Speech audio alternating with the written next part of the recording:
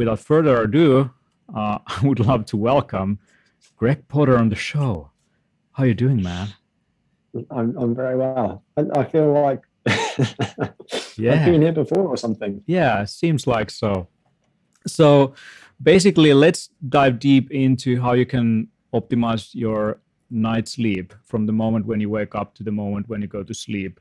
So obviously, optimizing your sleep starts already before you go to sleep, but we'll get to that by the end of the interview. So let's start from the morning. So would you wake up like at sunrise or before sunrise or after sunrise? Seems like there are different type of sleepers, and some people are night owls, some are morning people. I'm personally someone who likes to wake up once the sun is up. Also, I think that it's, at least in my case, almost unhealthy to wake up before that time if I want to keep my stress level down. So what's your advice? When should you wake up? My advice is that when you should wake up is dependent on you as an individual, which isn't particularly helpful, but I'll expand on that. If you look at people of a given age and a given sex, then you see quite large differences between people in their preferred time at which to go to bed and time at which to wake up. And that difference between people tends to be higher in urban settings. And the reason for that is that if you were to take individuals and take them down into a cave, for example, which is a condition of so-called temporal isolation, by which I mean they're not exposed to any time cues such as the light dark, like changes in temperature or changes in food availability. Sounds like my bedroom. You would find exactly. Then you would find that some people's body clocks are substantially longer than 24 hours, and some people's body clocks are less than 24 hours. And those with the longer body clocks would tend to be night owls when they then go back outside and have to synchronize their clocks with the 24-hour day. And what you find is that the most important time cues in synchronizing our body's clocks are the light-dark cycle for the clocks in our brains that dictate when we go to bed and when we wake, the timing of food availability for the other clocks in our bodies, which optimize timing of things like digestion and physical activity too. So with that said, what people need to do is focus on giving their bodies strong time cues. And that means spending time outdoors during daylight and avoiding exposure or minimizing exposure to artificial light at night. Right. And if they do that, then what you would find is that whereas if you take a sample of people in Helsinki, for instance, you have that big variation between people, and you have those people who go camping, that variation between people will become smaller.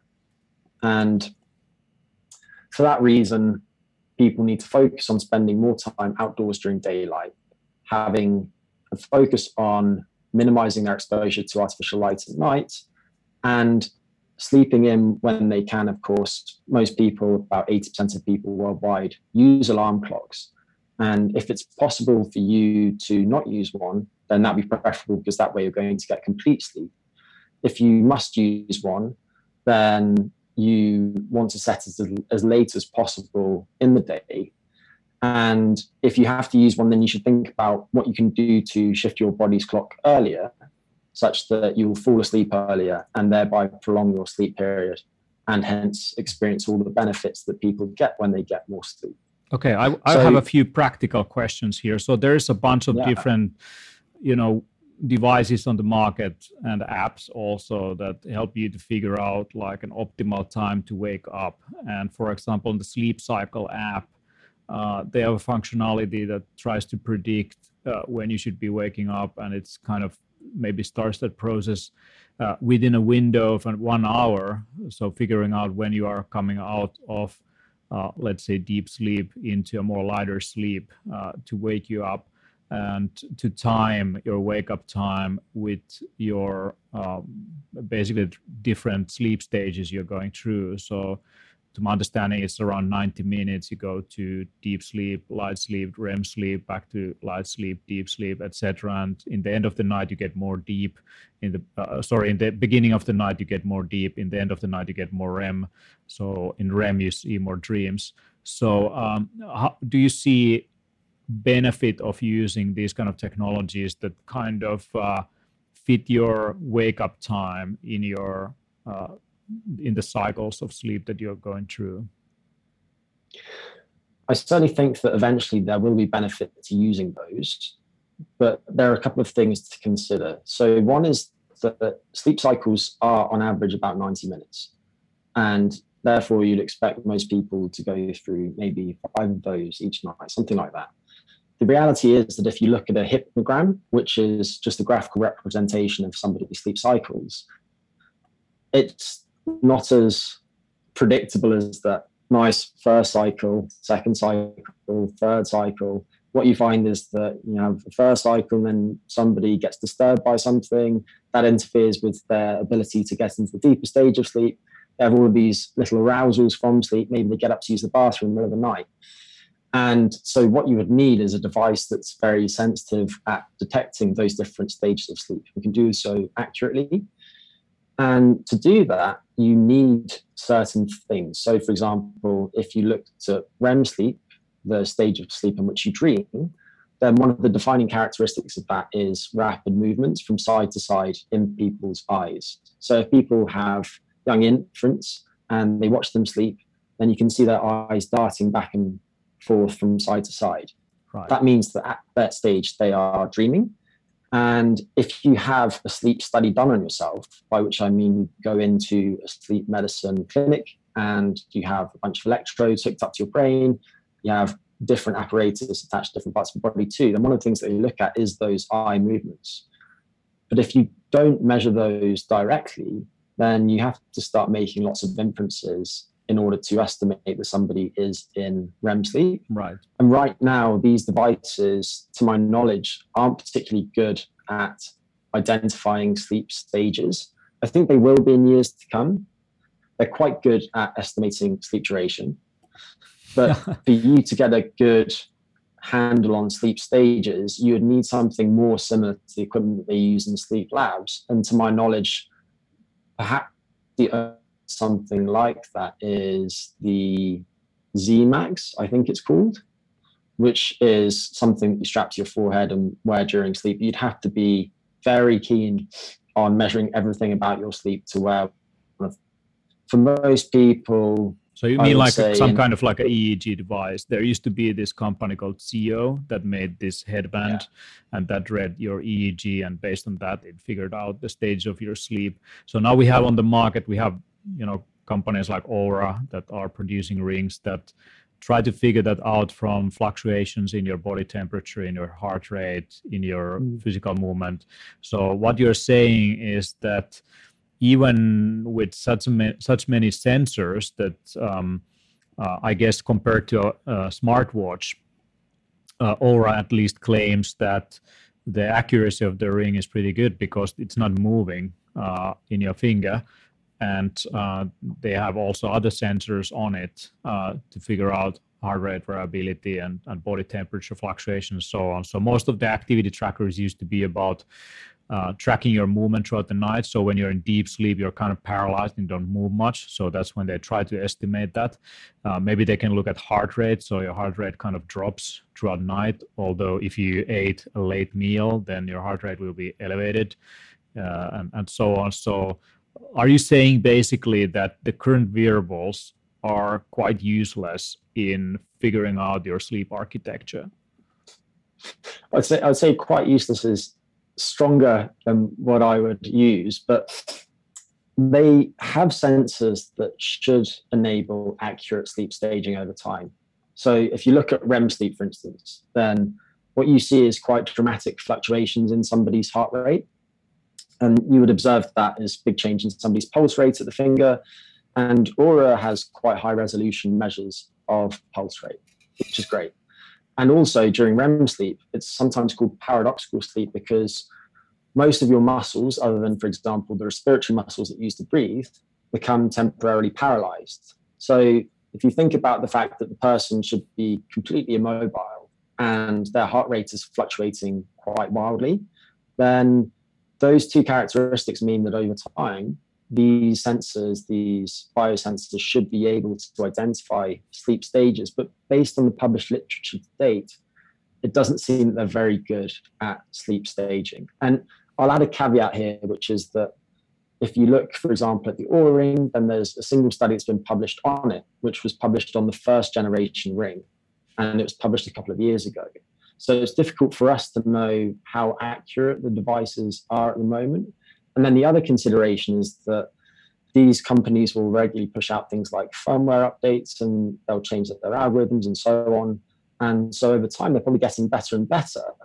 But it's a very hard thing to study because the process of a scientific paper takes a lot of time. The improving their wearables. So it's difficult to say right now, but based on what's out there to date, I would say that people shouldn't worry too much about sleep staging based on what their devices feed back to them. And it's interesting in that in the last year or so, people have started to speak about so-called orthosomnia. You will have heard of orthorexia, I'm sure, which is this unhealthy fascination with consuming a healthy diet. And orthosomnia is the sleep equivalent of that. So what started to happen is that people have these wearables, and now they go into sleep clinics and they say, my wearable tells me that I'm getting 0 REM sleep. Should I be concerned? At which point the sleep specialist will say, how do you feel? I feel absolutely fine. and that's a problem at the moment. Of course. And so people make up sleep problems that they don't have. And for me personally, the biggest benefit of using something like Oura Ring over basically a smartwatch tracking my sleep architecture, or an app like Sleep Cycle or Sleep Time, is the fact that I get HRV measurements throughout the night. And I think that's a better measure right now in terms of how I look at my sleep. So I look at my sleep duration. Did I sleep enough? Did I have have nightly wake-ups in the middle of the night?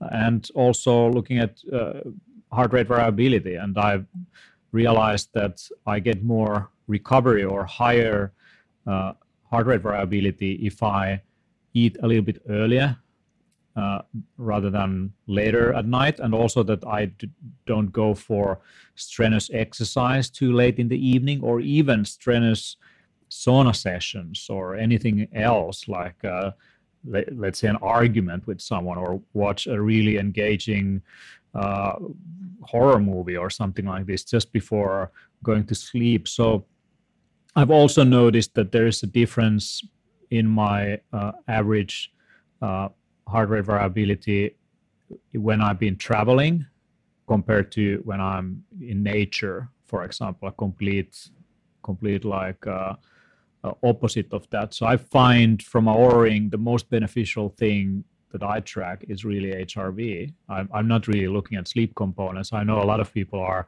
obsessed about their deep sleep amount or REM sleep amount, but there has been a lot of discussion online on the accuracy of those, even with the ring position, maybe giving out different measurements, using 2 different rings, the other one giving slightly different results, comparing that to your smartwatch. So what seems to work is sleep duration. And HRV, because of the quick sampling rate, I mean, if you compare that to a heart rate monitor around your chest, that seems to correlate pretty well with the Oura Ring. So I think that's a pretty good way to look at the wearables today, is maybe look HRV instead of sleep components. What do you think? So I think that first, there's good science to back up pretty much everything you just said, probably all of it, but some of it I just won't be aware of. Now, something you mentioned is the trends in your data. And I believe that that is the most important thing to watch over time. The utility of these devices, to me, for the most part, is raising people's awareness about how they're behaving. And if you see that your HRV is plummeting, or if you see that your resting heart rate is increasing, I should say resting pulse rate, and pulse rate variability in the context of aura. But if you see those trends over time, then that should be a red flag that something untoward is probably happening. And you can start to identify relationships between what's going on in your life and those outcomes. So if somebody from Aura is listening, then I think it would be a very good thing for users to be able to tag different nights of sleep, for example, or different days with different exposures, and then start to understand those relationships between how they're behaving and things like their sleep score, right, or their recovery score, or their pulse rate variability. So what you could then do is you could, for example, compare days on which you consume caffeine to days on which you don't consume caffeine, and see if there are differences in things like your sleep duration, or perhaps your sleep efficiency, which is the proportion of time that you spend in bed that you're actually asleep. And that would then alert people to the possibility that maybe consuming that extra coffee isn't doing my sleep any good. Yeah, actually, I have a story here from the office. One of my employees actually showed some data that she quit drinking coffee for a couple of weeks, and the average HRV values went up, which indicated better recovery, and also resting heart rate went down. And that was the only thing that she really changed was the cup of joe in the morning and afternoon. So yeah, contextualizing all this information is key. Now, we could dig deeper into this, but I agree with you that probably one of the biggest benefits of having a wearable to track your sleep or an app is really that it helps you to pay attention to that aspect in your life. So the moment when you start measuring something, you become interested in it. The unhealthy consequence of that would be to think that you have a sleeping problem when you don't, and or becoming completely neurotic about your Aura data in the morning, that you just can't sleep without your data. And the other side of that is, even though you might have inaccurate measurements, it's still making you pay attention to your sleep, so that could have behaviorally beneficial consequences for sure. Now, if we continue our morning, so you mentioned to me once that people of different ages have different sleep durations. So if you're a small child, you need more sleep and you sleep longer also. If you're an elderly person, you sleep less, and you tend to wake up earlier in morning, maybe 5-6 hours, and it feels just fine for you.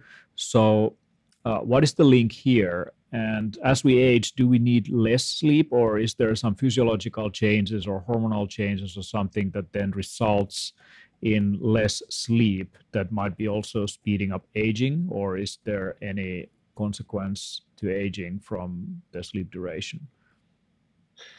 Yeah, so I'll approach this question in a couple of different ways. One is timing.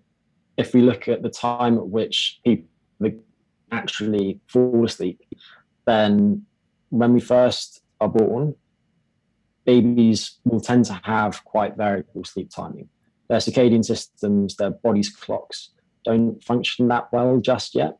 But then shortly afterwards, if you look at the sleep patterns of children, then they go to bed quite early and they wake up quite early. And then their sleep timing delays progressively throughout adolescence, such that at the end of adolescence, people tend to be at their latest relative to their lifespans.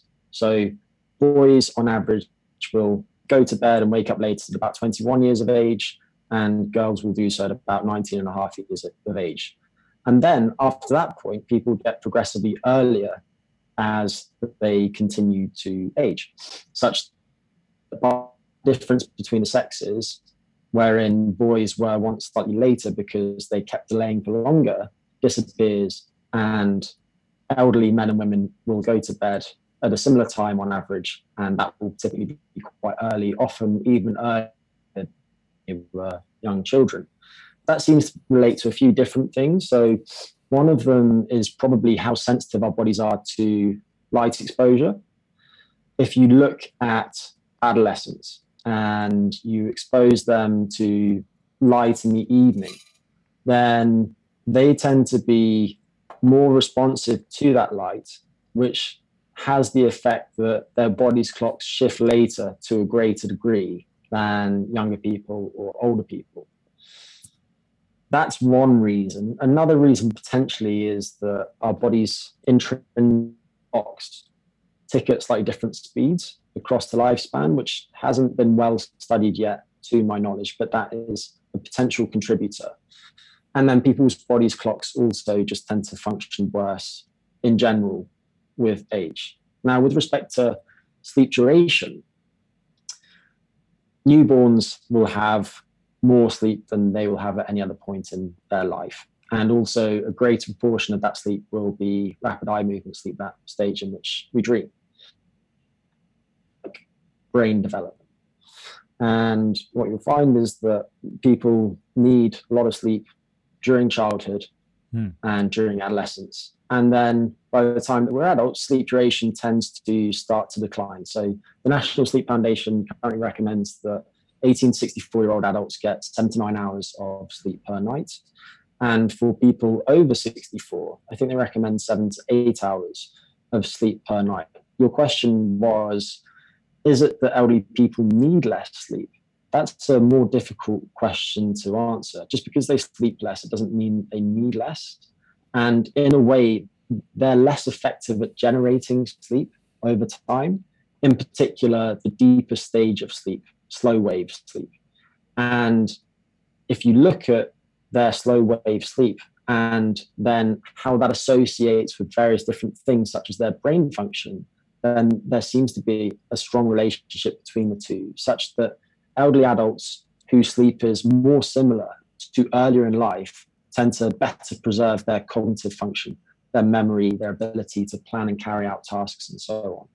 So the question then would become for those people, what can I do to try to sustain that high quality sleep that I had earlier in life? Because not only do they sleep less over time, but their sleep tends to fragment. Maybe they become prone to waking up earlier than they would like, for example. Maybe they also experience daytime sleepiness. And if you look at their rhythms of rest and sleep, then the amplitude of those rhythms becomes smaller, such that at night they tend to be a bit more active and their sleep is less deep. And then during the daytime, maybe they find at 4 p.m. in the afternoon. Right. So could we maybe make a generalization that when there are massive changes going on in your body, you probably need more sleep? So if you have a growing brain, or if you've been exercising a lot and so on, or maybe you have inflammation or some kind of injury, or you need to recover, your body is in a recovery mode, so then you would need more sleep.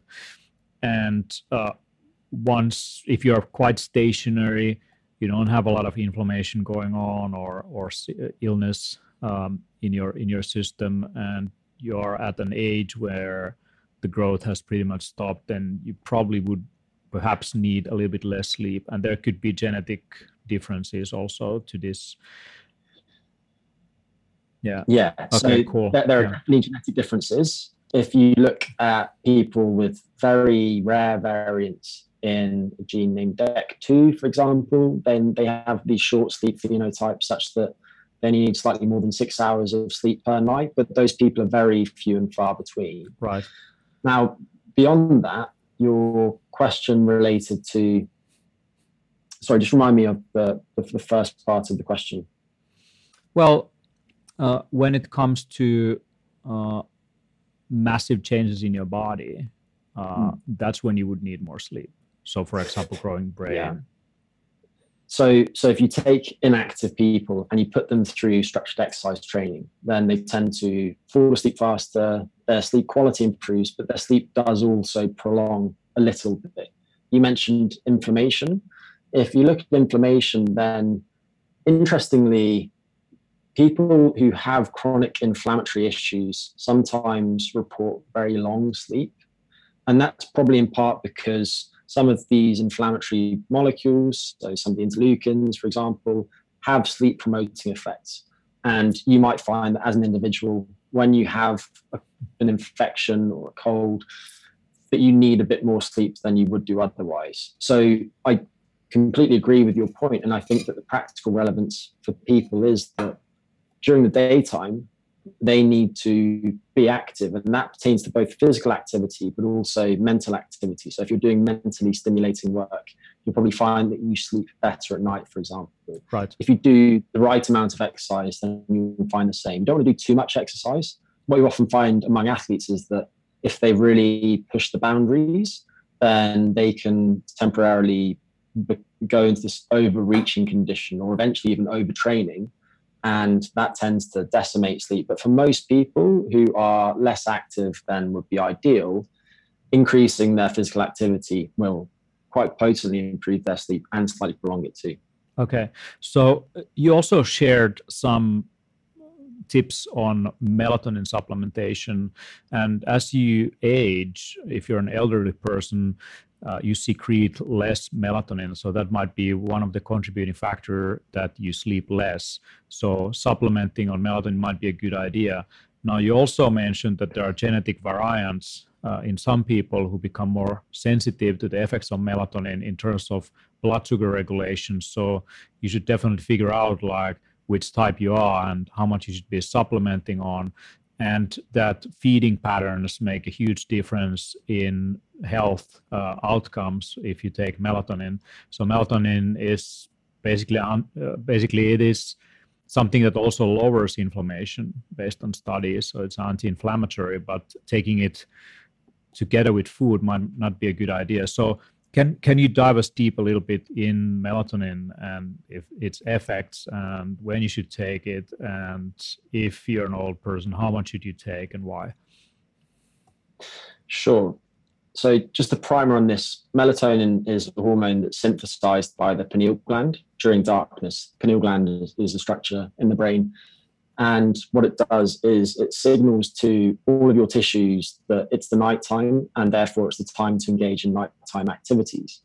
And you mentioned there that elderly people typically synthesize slightly less melatonin. So if you look at the concentration of melatonin in the blood, it's usually a bit lower, or 6-sulfathoxy melatonin in their urine, which is the primary metabolite of melatonin, then it will be lower also. Just because melatonin is lower doesn't necessarily mean that somebody is going to sleep worse. And you have a small minority of people who synthesize next to no melatonin, and they don't necessarily normal sleep.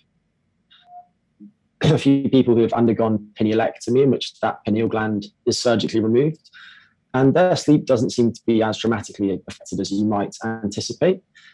But there's a distinction to make between physiological melatonin, so the melatonin that your body would produce naturally, and supplemental or exogenous melatonin. You might take that in the form of a pill or a liquid.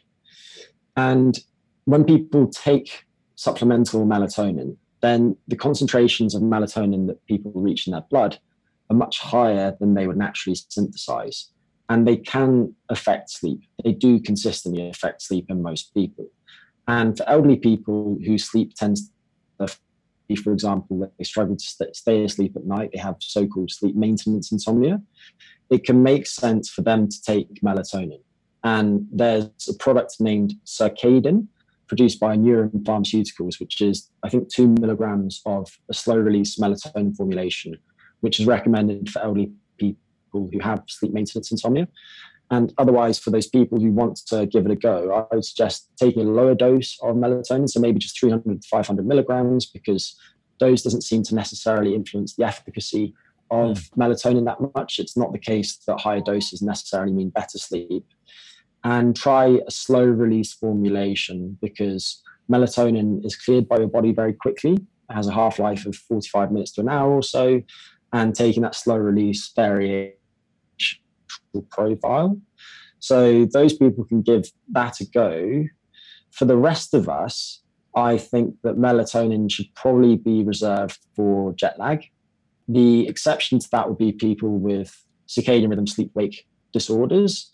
So sometimes that could result from shift work, for example. Sometimes you have these rare people who go to bed very early or very late, respectively.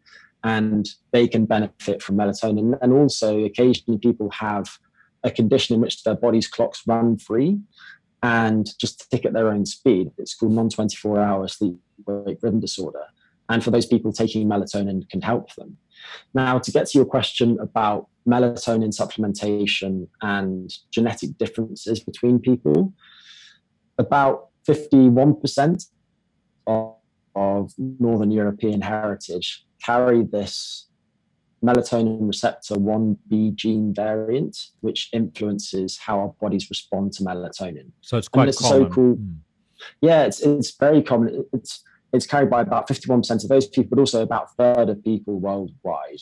Could it be because we are here in the northern region and there is fancy, basically completely irrational changes in daylight cycles, or midsummer is approaching in a couple of days and basically the sun never sets here in Finland, and I just need a sleeping mask just to stay awake all night long because of the light coming through windows. Yeah.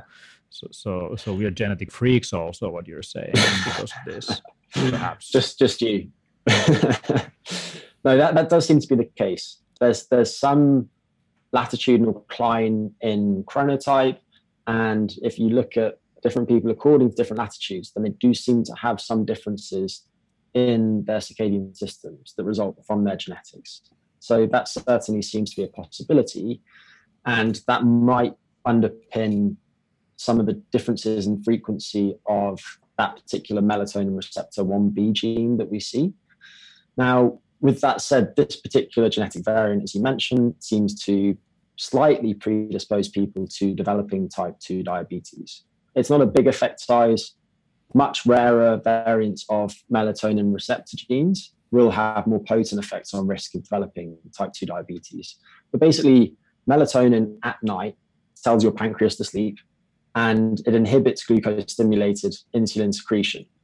And so what that means is that these people tend to have slightly more sluggish insulin responses to meals. Their blood sugar regulation is a little bit worse. And interestingly, if you have these people and you have them take melatonin during the daytime and then give them a standardized quantity of sugar, then their blood sugar responses to that bolus of sugar will be much more exaggerated than people who don't carry that risk variant of the melatonin receptor 1B gene. So for these people, it's probably more important to restrict their eating period to the biological daytime, by which I mean the time of day at which melatonin is low.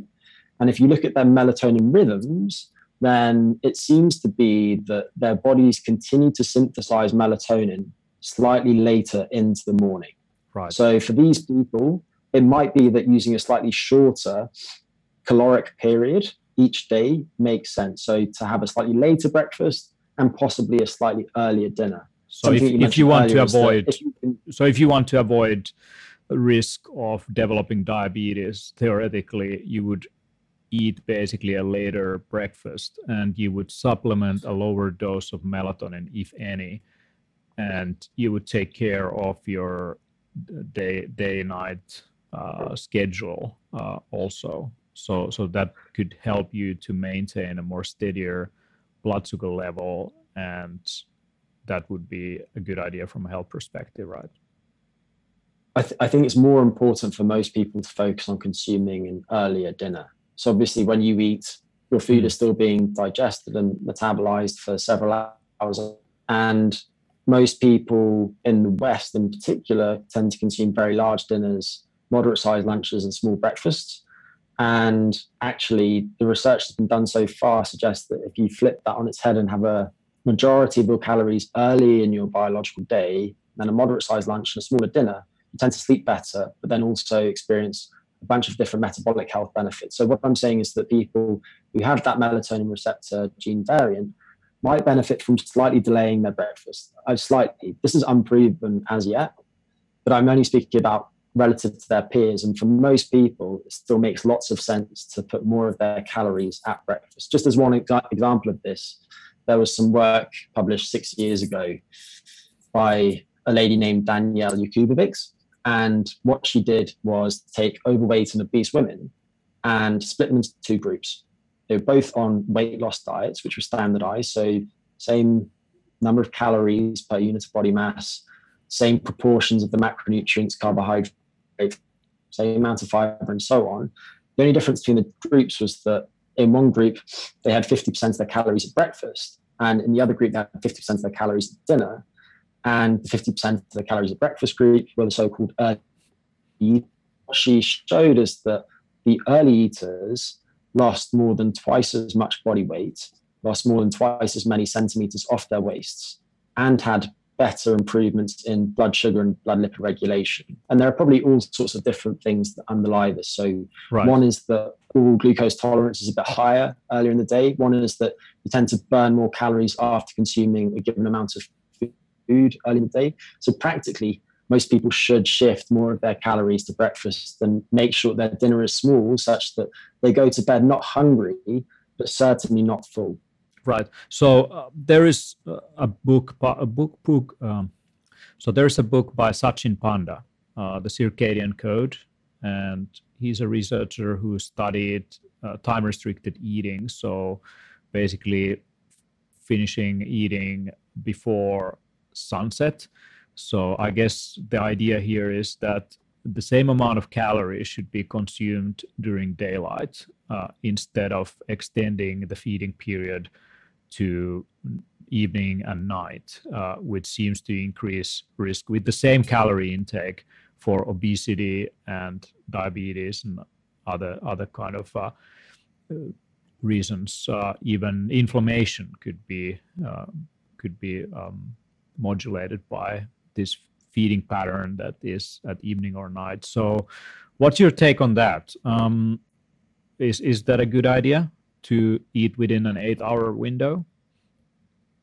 Yeah, so a couple of things to pick up on there. One was the idea of eating during daylight. I think that makes a lot of sense for people at certain times of year if they're at high latitudes. But obviously, you at the moment, you're in this eternal sunshine, and during the winter, it can practically be dark all day. So for those people, they need a slightly different strategy.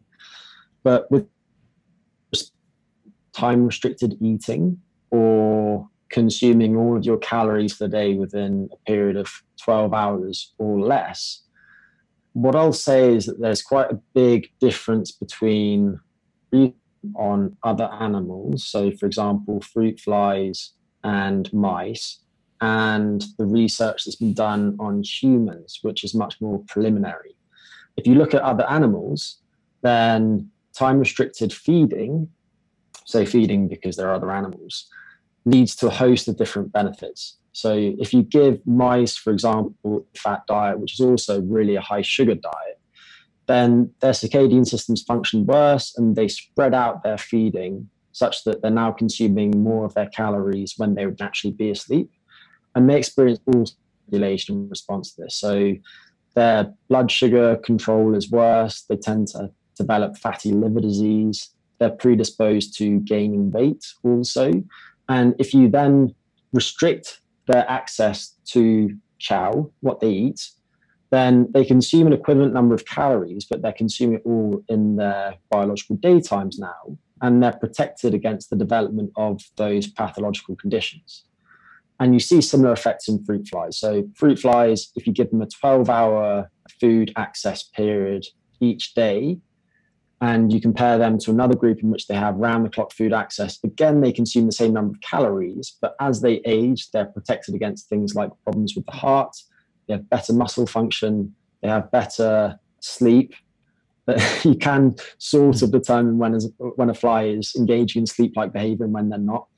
And they tend to live slightly longer too. So preclinical research, really, really encouraging. And Sachin's done some incredible work in that. Yeah. So basically, it's still a theory from a human perspective. Animal studies are extremely promising. And even though you're not a fruit fly or a rodent, you probably would bet on this as something that could be not harmful either for your health if you restricted your window of eating.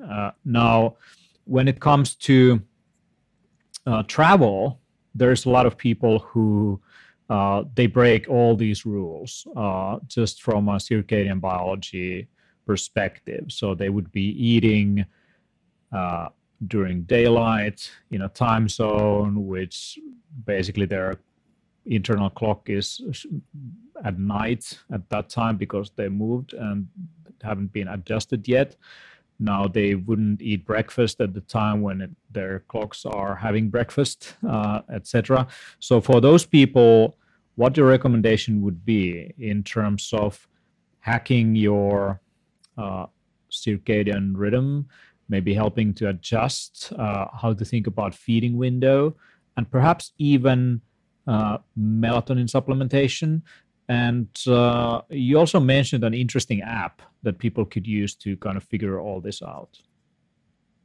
Yeah, just to quickly return to what I was saying before, I would say that a feeding period or an eating period of 6 to 12 hours each day for most people is about right. I wouldn't go shorter than 6 hours each day. And again, put more of your calories early in the day. There is some research showing that that type of compressed caloric period, so 6 hours each day, is beneficial, particularly in adult men with prediabetes. There's a nice study published last year on that. So yeah, there's probably nothing to lose from trying that. If anything, though, keep that caloric period early in your day and don't go short than 6 hours. If you're an athlete and you have a very high energy intake, then I think that time restricted eating might not be for you. Now, to move on to jet lag, I mentioned near the start that our body's clocks are primarily set by the patterns of eating and fasting. So the light-dark cycle is the main one that sets the master clock in the brain, which then is active and when we go to sleep. And then patterns of eating and fasting tend to have a more potent effect on the clocks elsewhere in our body that time things like processes of building up structures and breaking them down, digestion, when our skeletal muscles are primed for certain activities, and so on.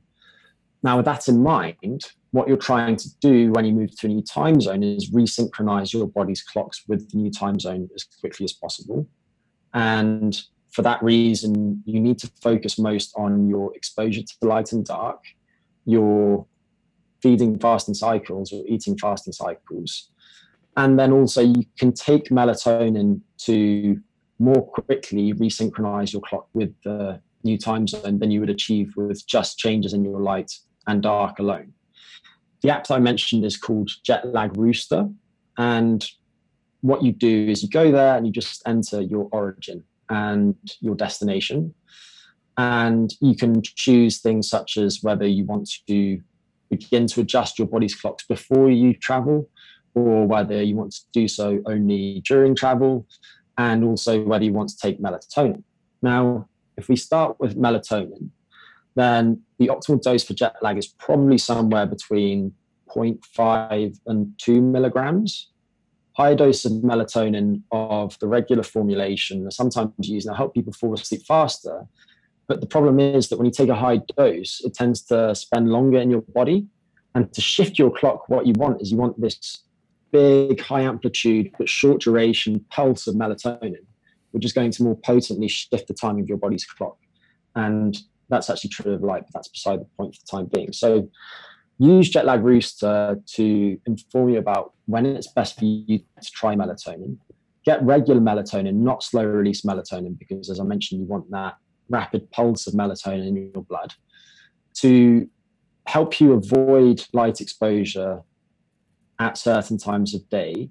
I would suggest trying blue blocking glasses if you're up now. And if you're trying to, for example, sleep when it's light outside, or if you're trying to have a nap on the plane, then use a sleep mask. And if you're napping on the plane, recline your seat, because you'll find that you can fall asleep slightly faster and the quality of your sleep will be slightly higher, and you might sleep slightly longer too. And then with respect to eating, many people find it beneficial to fast during flights. And if you don't mind fasting, I think it's a prime time to, because the quality of plane food is often not especially high, shocker. And what you can do is just wait until your first full day in the new time zone and then fully switch your meal timing to the new time zone. the alternative to that would be, well, this is one alternative, but it's an alternative that I personally use quite frequently, is thinking about times of day at which you would be eating in both time zones. Were I to go from London to San Francisco, I would have to go to bed later by about 8 hours and get up later by about 8 hours. So I'm trying to shift my body's clock by 8 hours. And if I consume dinner here, then that's breakfast time in San Francisco. So I think that as I make that transition, it would make sense to wait until dinner in London or breakfast time in San Francisco for my first meal. And I put my calories for the day around that time of day. And then once I've arrived in San Francisco and it's the first full day in San Francisco, I would then switch my meal timing to the new place. And then other tips for travelers, I would say you're exposed to many more pathogens than you would be otherwise in places like airports. So you want to make sure that you're regularly washing your hands. During travel fatigue, people are off and they don't retain their normal drinking habits. So make sure that you consume plenty of water during that period. And then otherwise try to arrange comfortable stopovers whenever possible. Right. So if we go and continue with the day, we get to, we already covered time-restricted eating. We covered the different apps and technologies. We covered melatonin. You also mentioned that more like a time release type of melatonin might be a better idea to keep up the melatonin concentration in your blood at a natural phase. You shouldn't over supplement on melatonin because there's less benefit, maybe some side effects to blood sugar management. We discussed different aged people and all of that. And now we are kind of, we covered the travel aspect. One thing that I still want to kind of dig into is exercise and timing exercise, because in my own experience, seems like I just sleep better if I get some good exercise in. And also I consider going to a sauna a form of exercise for my cardiovascular system. So that seems to also improve sleep, especially if I do that a little bit earlier in the day. So what's your take on exercise and its effect on sleep quality? So exercise done early in the day or not too late at night, more specifically, tends to be good for sleep quality. If you take somebody, typical office worker, and you put them on an exercise training program, then they'll tend to fall asleep faster at night. They'll feel like they slept better the next day, and they will typically sleep slightly longer. Sometimes their sleep is slightly more efficient too. So both objective and subjective measures of sleep tend to improve. Now, there's another consideration, which is the best time of day at which to exercise for different outcomes. And there's been some really interesting research on this in recent times. And I'll speak about this in a couple of contexts. So one is athletes and one is people with metabolic dysregulation. So if we start with that, there was some work published last year by Julien Zirath, who is an exercise scientist. I think she's in Stockholm. And what she did was had adult men who have type 2 diabetes do high intensity intermittent training on bicycles, either in the morning or in the afternoon for 2 weeks. And during this time, they wore continuous glucose monitors, which give minute by minute readouts of somebody's blood sugar levels. And what she found was that when people did the exercise in the afternoon, their blood sugar regulation was better. And interestingly, in the morning exercise group, it was actually worse than it was at baseline during the first week. And then during the second week, it tended to normalize. So based on that particular study, it seems like the best time at which to do that type of high intensity intermittent training might be the afternoon. But I wouldn't go so far as to say that people shouldn't exercise in the morning if that's the only time in which they can exercise. I absolutely wouldn't say that, because what you'll find is that over time, your body will likely adapt to the time of day at which you exercise. And that brings me nicely to some people who are interested in performing better. So take your athlete, for example.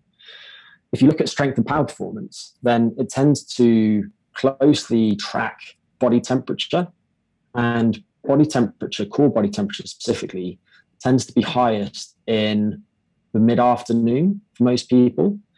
And for that reason, they typically produce more power and are slightly stronger at that time. And there's been a little bit of work by K.O. McKinnon that's shown that, if anything, doing strength and power training in the afternoon for a period of several weeks tends to lead to slightly better exercise adaptations to when it's done in the morning.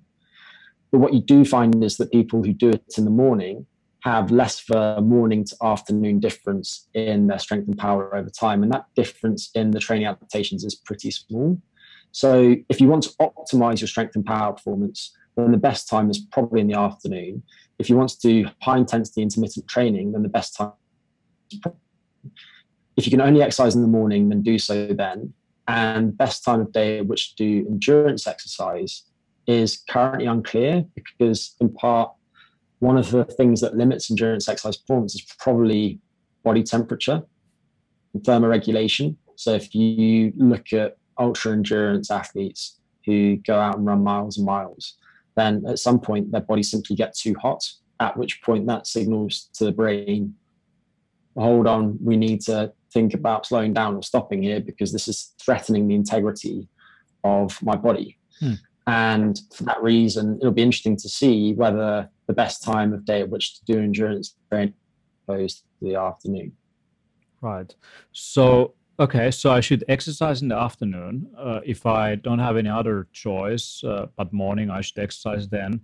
One thing that kind of comes to my mind is also cortisol cycle. So cortisol tends to be highest in the morning.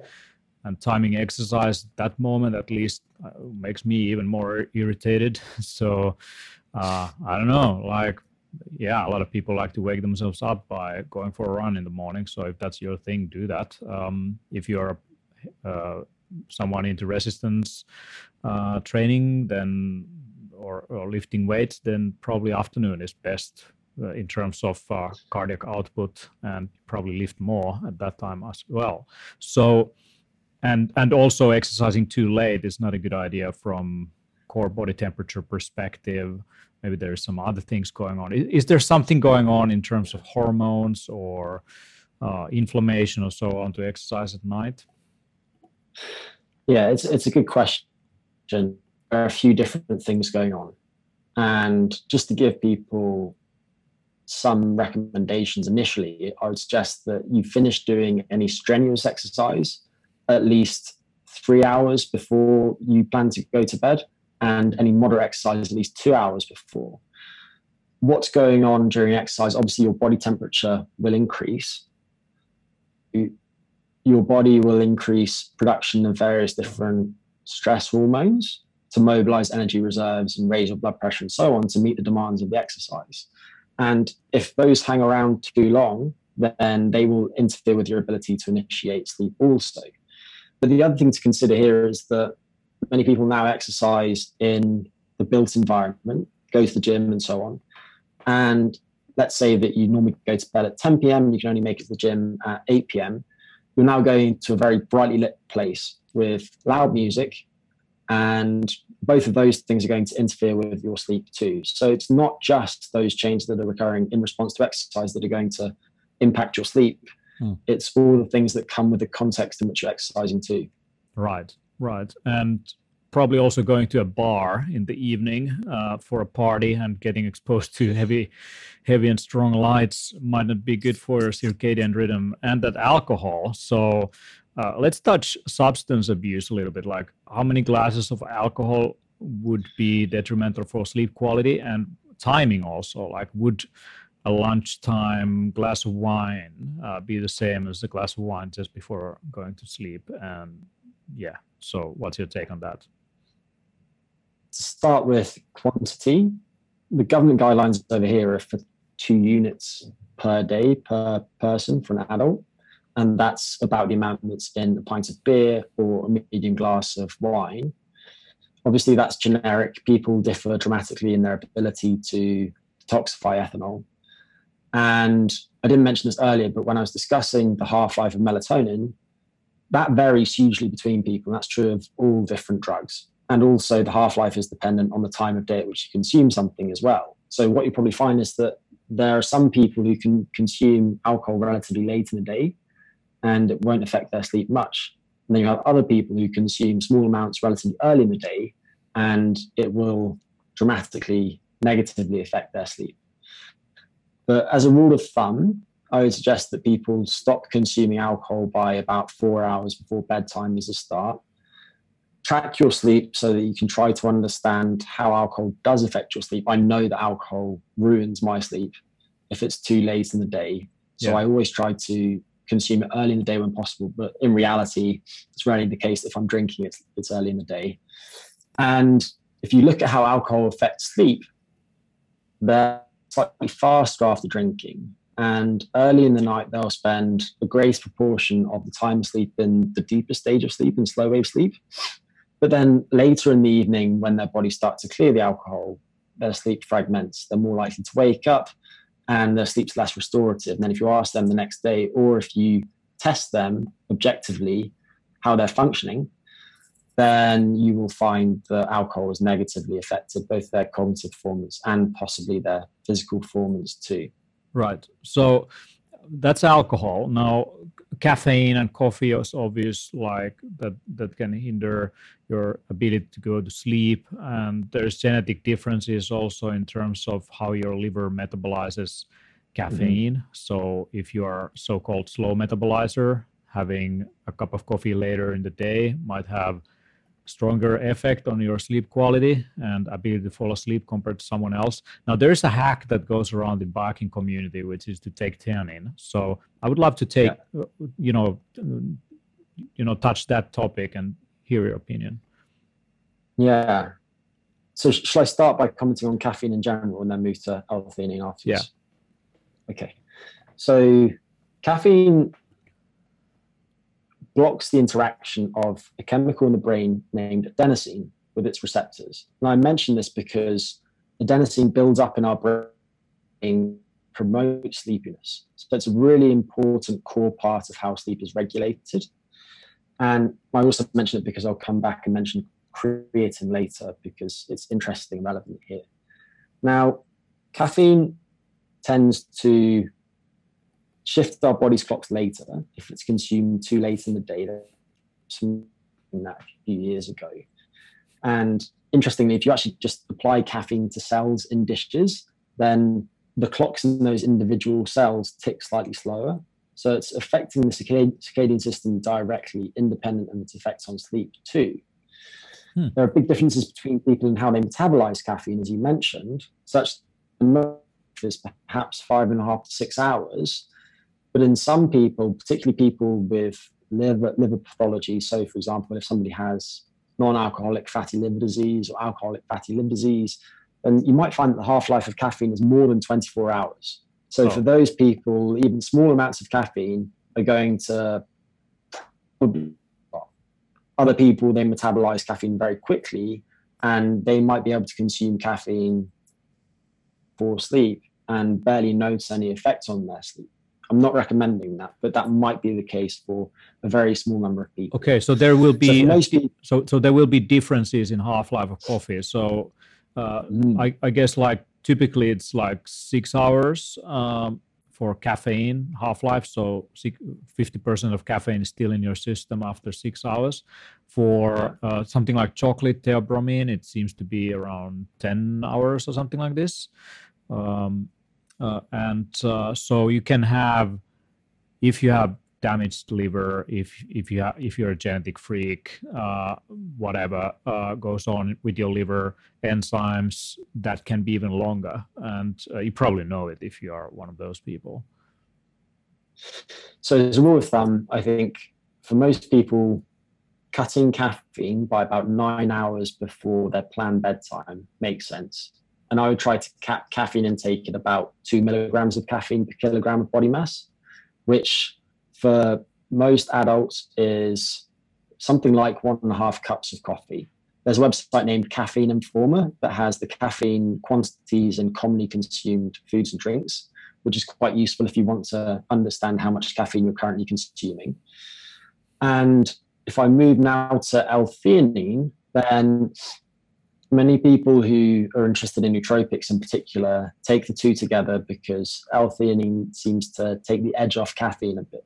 And they tend to have that boost in alertness that you get from caffeine, but without any sensations of jitteriness or anything like that. So it provides this type of calm focus. There's been a little bit of work looking at L-theanine and sleep, but I would say that it's pretty inconclusive. It certainly doesn't hurt. And if you're somebody who struggles with sleep because you tend to feel a bit anxious at times, then L-theanine might be something that's useful to consume. And many people also find that green tea leaves them with a different experience in terms of its effects on alertness. Then some might relate to the fact that L-theanine is present in green tea and it's not present in coffee, for example. So I think it's something, and if you combine the two and feel like it doesn't interfere with your sleep as much, then definitely stick with it. The one thing that I want to return to that I mentioned earlier is creatine. So the longer you've been awake, the greater the accumulation of adenosine in the brain. Adenosine then binds to its receptors and it promotes sleepiness. And this is so-called sleep homeostasis taking place. And the greater the accumulation of adenosine during the day, the deeper stage of sleep will be, and your sleep will tend to consolidate better too. And that's why caffeine tends to break up sleep. Now, whereas caffeine blocks the interaction of adenosine with its receptors, what creatine does is it increases stores of phosphocreatine in the brain, and phosphate groups from these phosphocreatine stores can then be used to recycle ATP from the adenosine in the brain. So what that means is that adenosine doesn't accumulate as quickly in the brain over the course of the day. So there's then less pressure to sleep. So if you're somebody who's taking creatine, let's say that you want to put on muscle mass, for example, which is probably its most common use, then it makes sense to consume it early in the day, and you want to consume it with carbohydrate and sodium because those will increase its uptake and also reduce the likelihood of it producing any sorts of gastrointestinal distress too. What's interesting though is that whereas caffeine consumed in excess tends to lead to problems with sleep, then also the corresponding problems that people experience when they don't get enough sleep the next day, creatine doesn't seem to do that. If anything, creatine seems to be good for the body and the brain.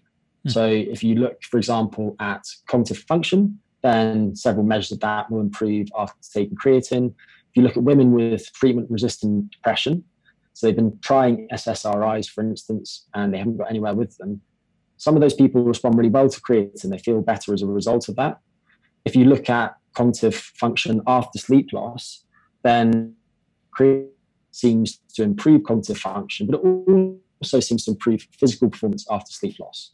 There was some work by Christian Cook a few years ago looking at rugby players, and he found that if they consume caffeine or creatine after sleep loss, then their passing skills remain after that period of insufficient sleep. So creatine is the one compound that to me is something that people who aren't currently getting enough sleep for whatever reason could take to help them maintain their physical and mental health during those periods of duress. Because the reality is that for some people, they just can't get the 7 to 9 hours in bed each night that they need. And if they're in one of those periods, then I would just say try taking anywhere between 3 and 5 grams of creatine per day. It's only likely to help you. Oh, wonderful. So is there any other little known sleep hacks or supplements that you are aware of that is discussed very little in the health community? I think most of the ones that have some efficacy are appreciated. And I'm normally a little bit reluctant to speak about supplements because for most people they have much lower hanging fruit to attend to, such as the pre-sleep ritual, which we can get to later.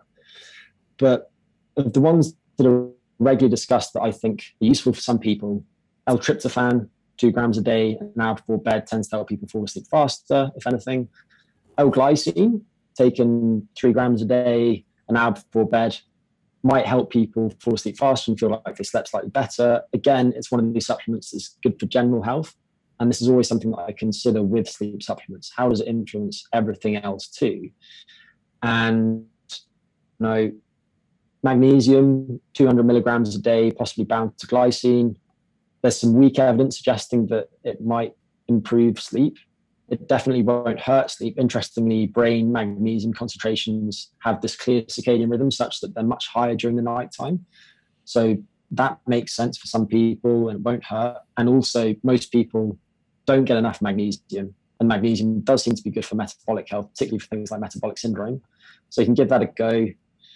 Zinc, a lot of people speak about 40 milligrams a day. You could bind it to glycine, but I don't think that the evidence of that improving sleep is very strong.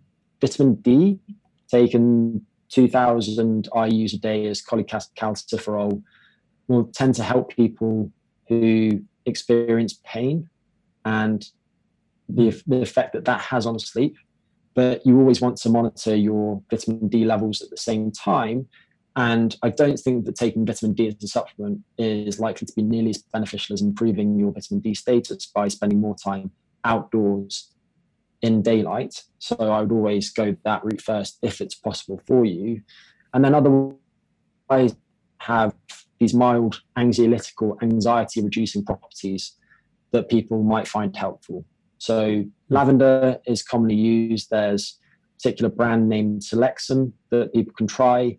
Valerian and lemon balm are others that some people really like. I mentioned those two together because they seem to have synergistic effects on GABA, which is this sleep-promoting neuromodulator. So you could try taking something like 360 milligrams of valerian and 240 milligrams of lemon balm about an hour before bed if you want to give that a go. But again, for most people, I would focus on the lower hanging fruit. There are a few supplements that potentially could have some positive effects on sleep. I was actually sent one today by a lady who I met at a supplement expo earlier this year. And it's a new melatonin formulation, which has this asparagus extract in it, which supposedly might help sleep. And if I recall correctly, that's through heat shock pathways and possible effects of those on sleep. And also brown fat activators plausibly could affect sleep, which hasn't been shown in humans yet, but certainly brown fat is important to the regulation of sleep homeostasis, which I mentioned animals. So things that activate that, such as capsaicin, which you find in chilies, or cinnamon, or some of the compounds in ginger, could plausibly affect sleep. That's very speculative. But if we're thinking about novel niche biohacks that people might try and might one day prove to be effective, I'd be looking at some of those pathways, I think.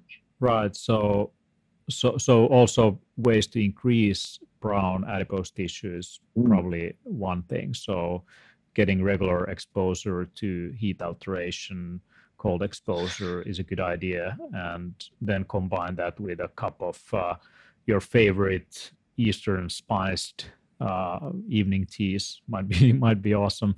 So there you have it. I mean, I don't want to go into sleep medication because that is another big topic to dive into. We don't have much time for that, but people who are interested in, I mean, Greg is awesome, when it comes to he's a wealth of knowledge when it comes to sleep optimization, and he will be at the Barker Summit 1st and 2nd of November in Helsinki, Finland, and we'll be giving a comprehensive overview on how you can optimize your sleep from the moment when you wake up to the moment when you go to sleep, and maybe we'll also hear a few words about sleep medication, a bunch of other things we didn't have time to touch base upon.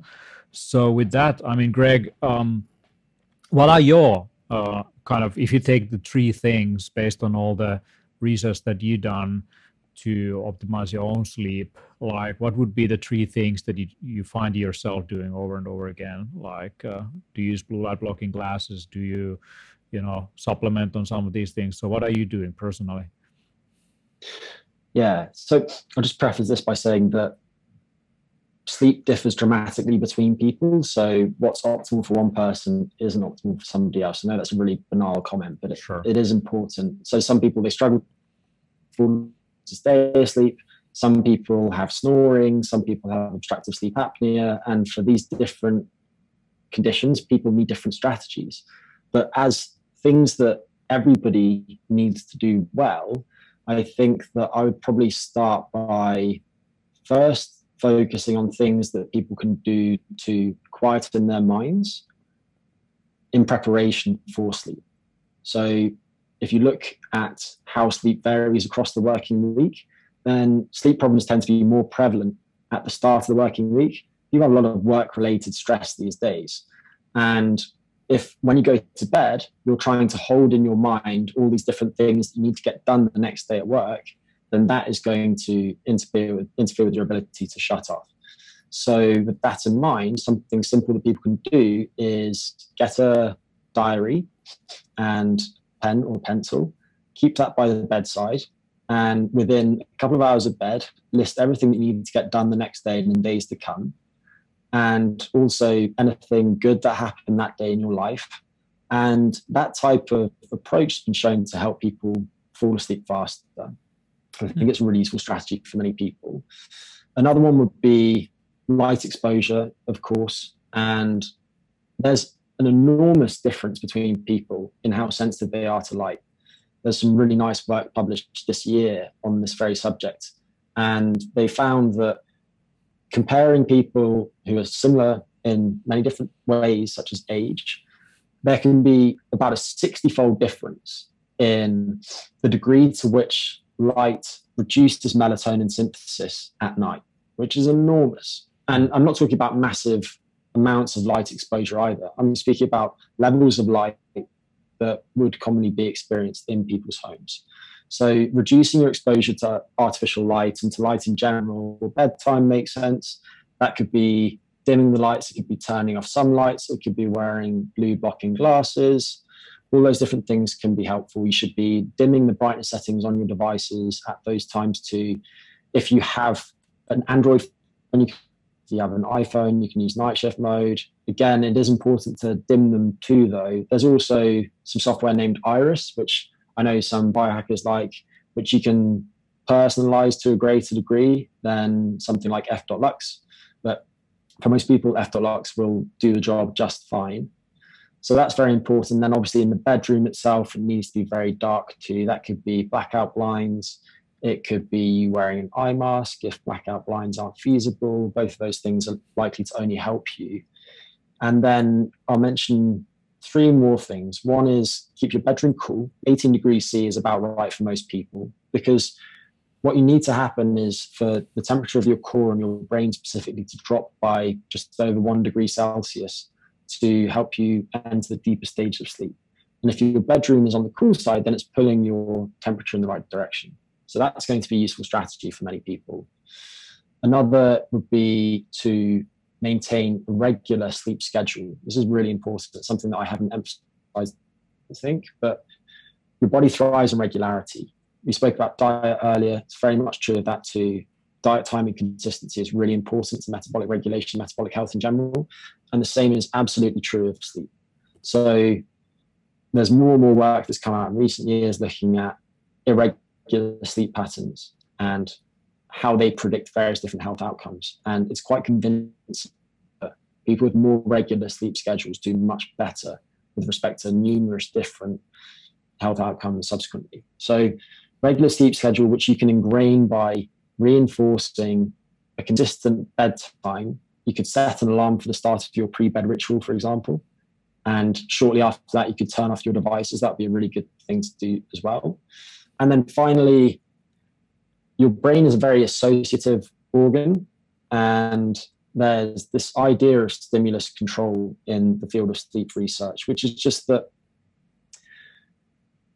if you're struggling with sleep at the moment and you're lying awake in bed thinking, why can't I sleep? Then what's happened is that your brain has started to associate your bed with being a place of wakefulness. And what you need to do is retrain your brain to associate your bed with the place. That really means a couple of things. It means limiting your bedroom to sex and sleep only.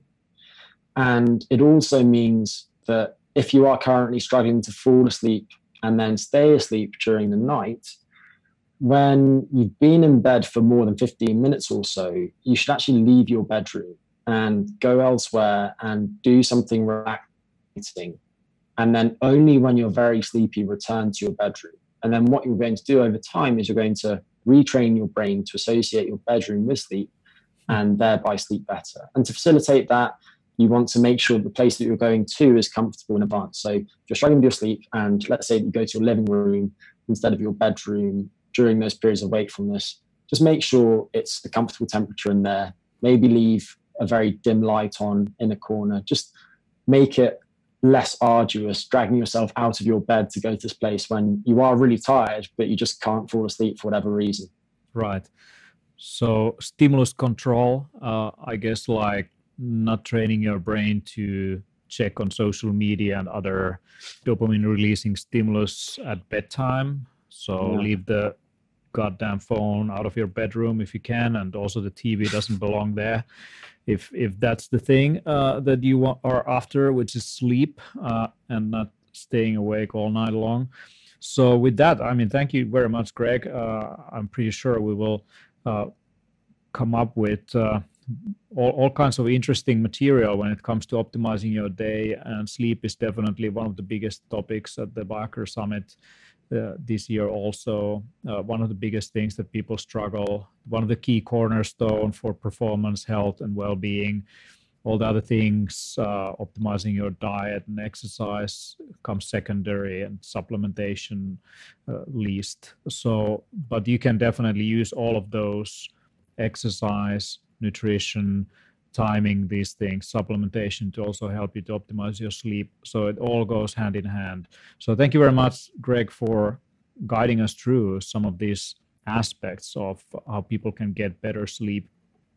And we're looking forward for your keynote at Biohacker Summit.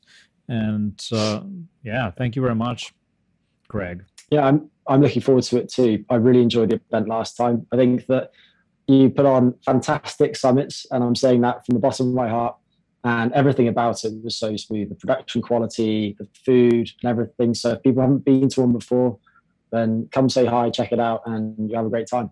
Thank you very much. And certainly you haven't been to Helsinki. It's a completely different ball game. So because that's our home ground pretty much for playing this game. And Stockholm and Tallinn were awesome, but this is going to be even more so. So I welcome you very much for that. And with that, have an extremely awesome midsummer.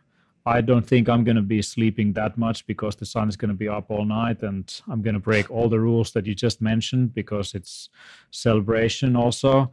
I guess that's allowed once a year, and then we get back to our biohacking techniques and tactics, because in the end, it's not what you do once in a while, it's what you do repeatedly over a period of time. Thank you very much.